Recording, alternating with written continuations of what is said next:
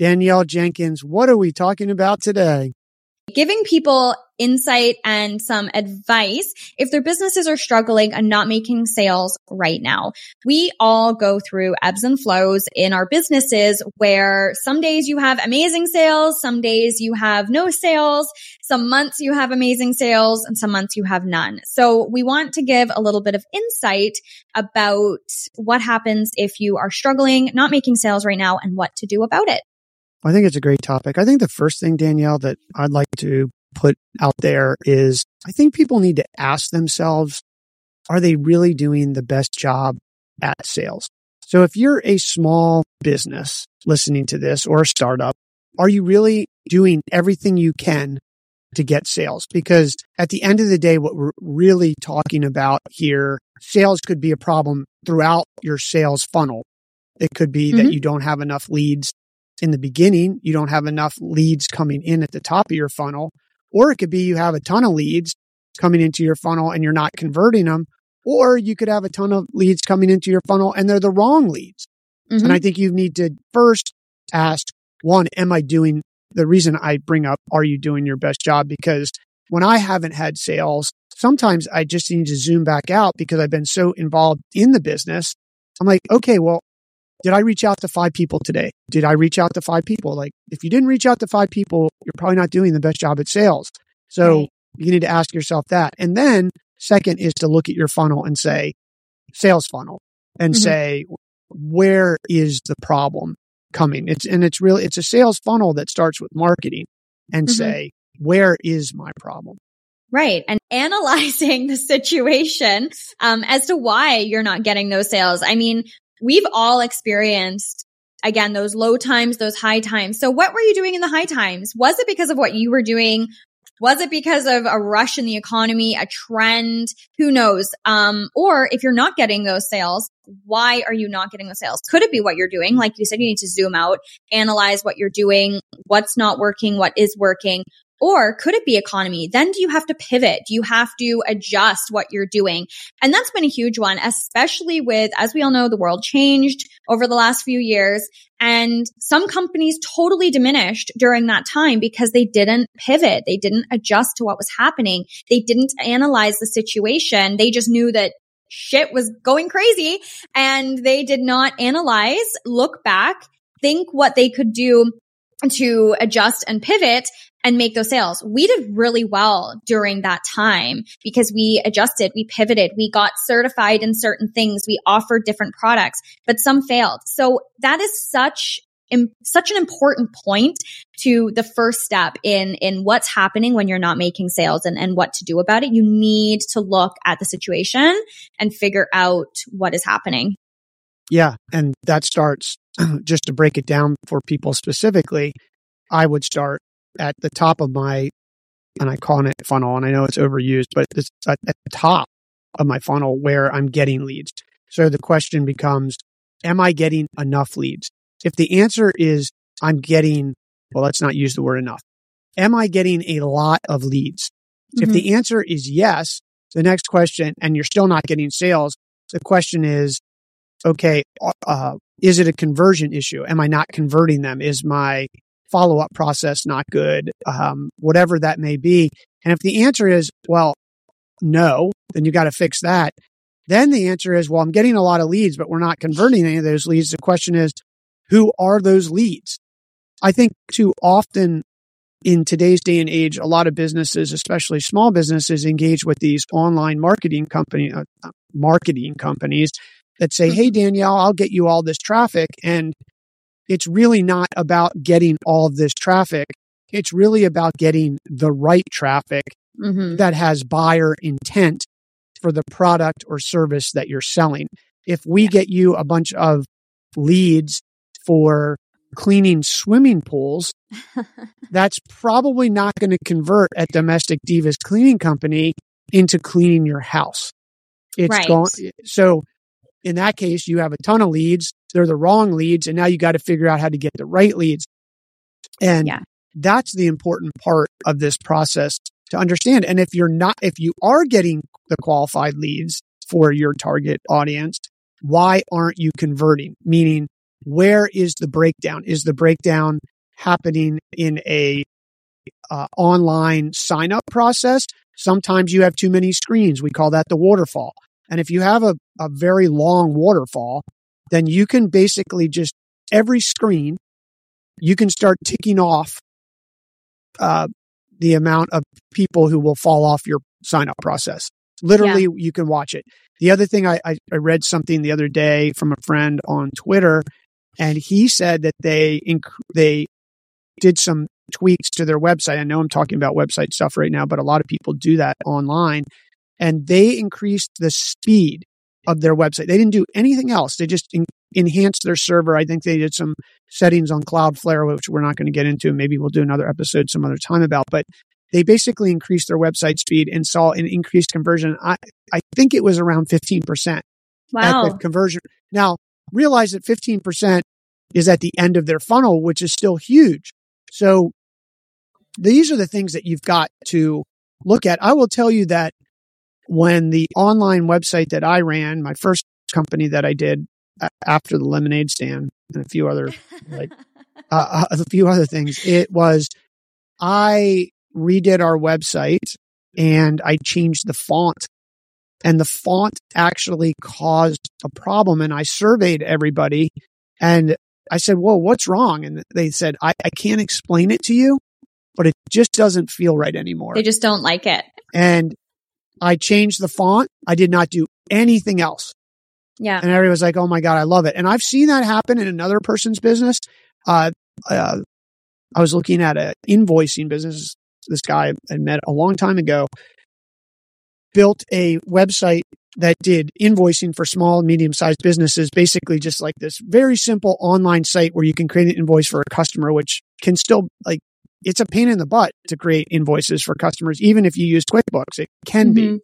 And he increased his conversion rate by changing his font. So that's where that hit me. And that's actually what I had experienced previous to that. But you don't think these little things matter. Colors matter. So where in the funnel, now we're down deep in the funnel into sign up process for you, Danielle, maybe your salesperson isn't handling the right objections. So you need to write new objection list for lack of a better word, telesales people or customer service people who are taking those sales calls to be able to handle objections better. So, and I just want to add to that, Brandon, you're so right about having that. And we talk a lot about having scripts and things like that for your sales.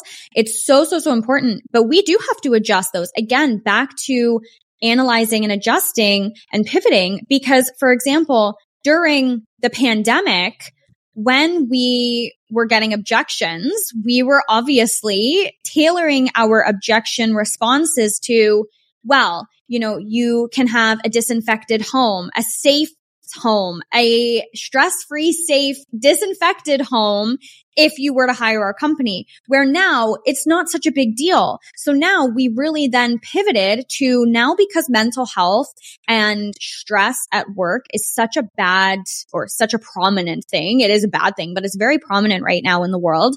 We have tailored our objections to, we can help you after an insane day at work. You're going to come home to a stress-free, Zen-like environment without having to lift a finger.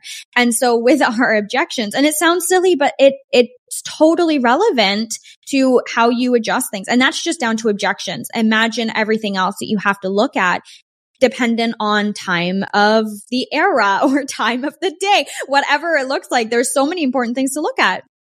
I agree. The other thing, you need to measure your Net Promoter Score, which we can do an episode on at some point. But that Net Promoter Score is a very simple score that has industry standards that you basically ask your customers how they would rate you on 1 to 10. 10 is super hard. So I don't want to, even 9 and 8s are hard, to be quite honest with you. You'd be surprised in some industries that the standard is 4s and 5s.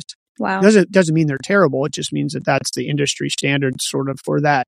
But if you can get your Net Promoter Score, then that's how you can also use to figure out and diagnose what the issue with sales are. If you start getting a low Net Promoter Score relative to your industry, which they do publish, this is a standard that they put out there, then you can say, okay, it is clearly something. It could be the customer service isn't as good. It could be your sign up process. It could be 100 different things. The other thing I'd say, just for listeners so that they have something actionable they can do after this episode, is call your current customers and ask them why they bought, and was there any friction in the process that they felt like they had to get through that could have been made easier. And all too often, I think we try to diagnose all these other things. But at the end of the day, really all the knowledge is with current customers and customers who didn't sign up. Now, I understand it's hard to get the customers that didn't sign up, but if you lose a sale, I don't think it's bad to actually ask that person, hey, Danielle, no problem. Can you just tell me why for feedback purposes this doesn't work for you? And there lies your answer. And I think too often business owners feel like they are going to manage from an office. I'm not saying all, but the real answers to all of your business issues, problems, challenges sits in your potential customer base that you're talking to and your current customers, all the knowledge. And I don't think as a business owner, you can expect that is going to get translated to you through even one manager layer completely accurate. The way is that you've got to get onto the floor, so to speak, and speak to the customers. And that's what's going to give you. I know my friend runs, he doesn't disclose his revenue, but I know it's 10 million plus SaaS software as a service company.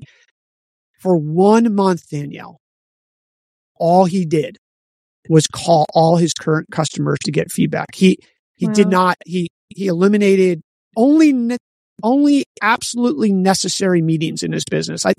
He might have 50 or 100 employees. I don't know exactly, but for a whole month, I only mentioned that to say that someone listening to this is like, oh, well, Brandon, I have 75 employees. I can't do that. He did it. And the reason is because there's actually nothing more important to that business than doing that. And his name's Ben, and I'm supposed to go to lunch with him. I actually need to send him a message today, but we were supposed to connect. But I learned that lesson, and I think it's super important. And there probably is no more valuable thing than you'll do as it relates to the topic we're talking about, is diagnosing your sales than talking to current and if you can, potential customers. But those are such important things. It's totally relevant, because if you're not making any sales, whether you're a startup and you're just struggling to get your first sales, or if you've been doing a few 100,000 or a few million and your sales are declining, you need to ask why. These are so important to look at. And just to your point, before we move on to the next one, in regards to, figuring out why you lose a sale, we also have something like that. I mean, we have a fantastic training program. It doesn't mean things are always going to be 100% with service. We're always trying to implement better things, do better. Of course, customer service is our number one thing. But if we lose a client, or a client says, hey, I'm going to have to cancel my services, we have that script that goes back and says, hey, no problem at all. If you don't mind sharing, does it have to do with a personal reason? Feel free to share or not. Or does it come down to the service? And if it does come down to the service, please elaborate so we can train on it and do better for the next client. And 9 times out of 10, it does come back that, financial issues, personal issues, they're moving, whatever that looks like. But there have been a couple times where it's like, you know what? The days that you guys can offer is not suitable with my business. So in the future, when things change, we'll have you back. But at least now we know. There has been one time where it's like, you know what? I'm just not getting what I thought I was paying for. Huge eye opener. We can totally work on that. So then we had that conversation as to why. And really it just came down to timing and things like that, just different expectations. But then we could then implement our onboarding process, improve our onboarding process with the client to improve the communication as to what they will be getting, and so on and so forth. So even then we lost the client, but it was so valuable to learn those things and implement for better. And since then, we haven't had an issue. So those are super duper important things in regards to your clients, or knowing where your clients are at, and taking that as part of your adjustment or pivoting and implementing better things. So that kind of leads into the next one, is going from that to focusing on marketing. this can be anything as email newsletters, email lists, online presence, social media presence, freebies, giveaways, anything like that, just to get out there and get omnipresent. I think that's a great suggestion. No, it's so true. It is so true. And I think as I'm thinking about this for listeners, as we start to wrap up here, if I were having trouble with sales or building out a sales process or something from scratch, I would get on my whiteboard as I look over towards my whiteboard, and I would put a timeline, and I would say, here's where we start. Here's where we end.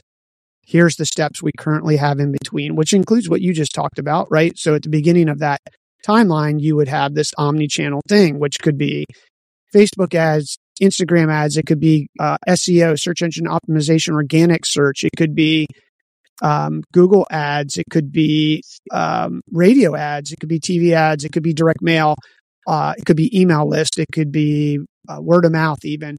Those are sort of the things on your left-hand side that you have feeding the leads, and then start your process. Where is each one of those landing, or where are you directing them? And basically map this out on a whiteboard. You could do it on your computer. I tend to think that doing it on a whiteboard, especially if you have someone and if you work remote, you could even have a camera facing your whiteboard, which I find useful, and go walk through that. And you're going to be able to diagnose these problems that we talked about, and then focus on those and test them in a way that is testable. So if you change 4 things in this process and you're not measuring those 4 things, it could be hard to figure out what actually worked. And now you're in this, like, something worked, I don't know what worked. Whereas if you can be systematic and say, okay, and we do this actually in the financial business that we just started, we'll say one day, here's what we're going to do. We're going to actually use this script in sales. The next day, we're going to use this script. And then we can measure results and understand what happened. But I really think getting up to the whiteboard, mapping this out, is going to help you diagnose where your challenges are. And at the end of the day, like, don't be scared to pick up the phone, call your current customers. There's the response you'll get, even from a customer that canceled, getting a call from the owner is huge. Totally. 100%. I 100% agree with that. Yeah. Anything else to add as we wrap up?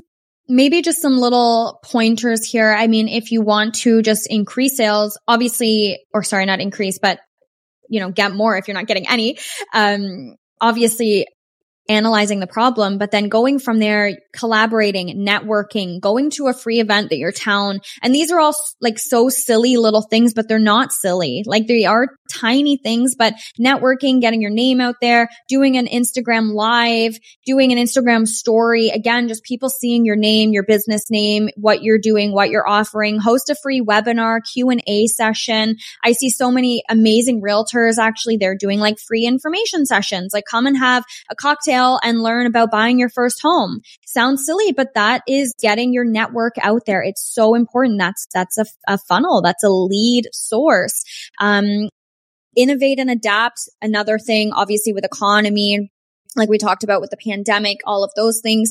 And then seek a professional mentor or a professional business coach or something. And I know that sometimes can be, daunting, or there's like a gazillion business coaches out there. So obviously do your research. But if you have an actual professional business, financial coach or mentor, they will be able to assist with what Brandon and I were just talking about in regards to where you're at, why this is happening, are your pricing, your services, just everything. There is so much that we could dive into on this topic, but we just wanted to give you that little tidbit of information that we just talked about for, 15 minutes, just to see if those things are helping you. If you are not making the sales that you want to make, have a look and why. Why is that happening? And there's so many answers and reasons, but you really just need to deep dive into that and pull it apart and see what you're doing. And I think that's the beginning of a very, very long process. It is. Well, that's a wrap for today, Danielle. If you enjoyed this episode, thanks for listening. Leave us a review. and send us your comments if you've used something in one of our episodes, this or other ones, and we'll give a shout out to you in one of the episodes from that feedback. Thanks, Danielle. Amazing. Yeah. Thank you so much, Brandon. I hope everybody got valuable information from this. Bye, everyone.